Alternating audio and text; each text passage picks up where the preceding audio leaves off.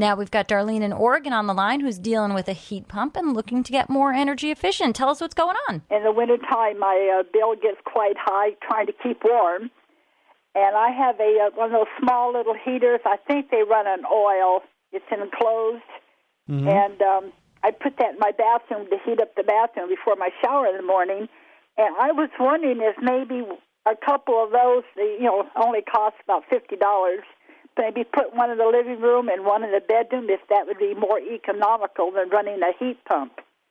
Well, the thing about the heat pump is that you have to understand how to run it. And in Oregon, let me just say that it's really cold. It's really not an appropriate. Get very cold. Yeah, it's not an appropriate technology, but you can reduce your expense on it if you kind of set it and forget it, like the old commercials used to say for Ronco. For making chicken.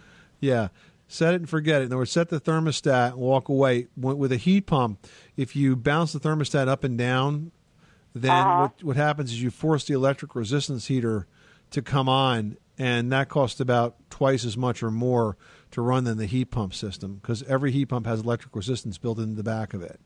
And as long as the temperature, the difference between the temperature that it's set at and the temperature that the room is 2 degrees, the heat pump's going to run. When it becomes 3 or 4 degrees, the resistance heater comes on, and that's what really drives the cost up.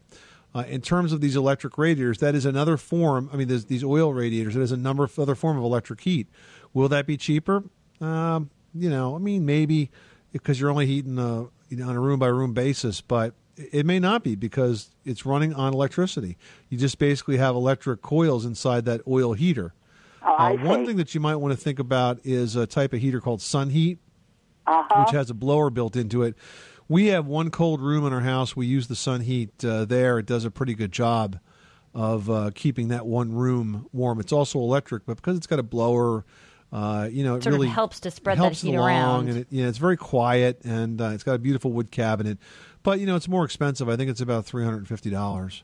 Yeah, because that might be the cheaper way to go then. But I would use that sort of in partnership with your heat pump set correctly, not one over the other. Yeah. Oh, okay. Oh, I see. All right, now I understand. Okay. But you seem to think if I would just set my heat pump and just leave it there. Right. Whatever temperature makes you comfortable, set it and leave it there. That's right. Don't move it up. Don't move it down. Like, I'm cold, let me move it up. Because when you do that, your resistance heat comes on. And the reason it feels warm right away is because you have electric resistance heat now that's coming on and heating up the air very quickly. I see. So I would set it and forget it, and then if you need supplemental heat, use the space heaters.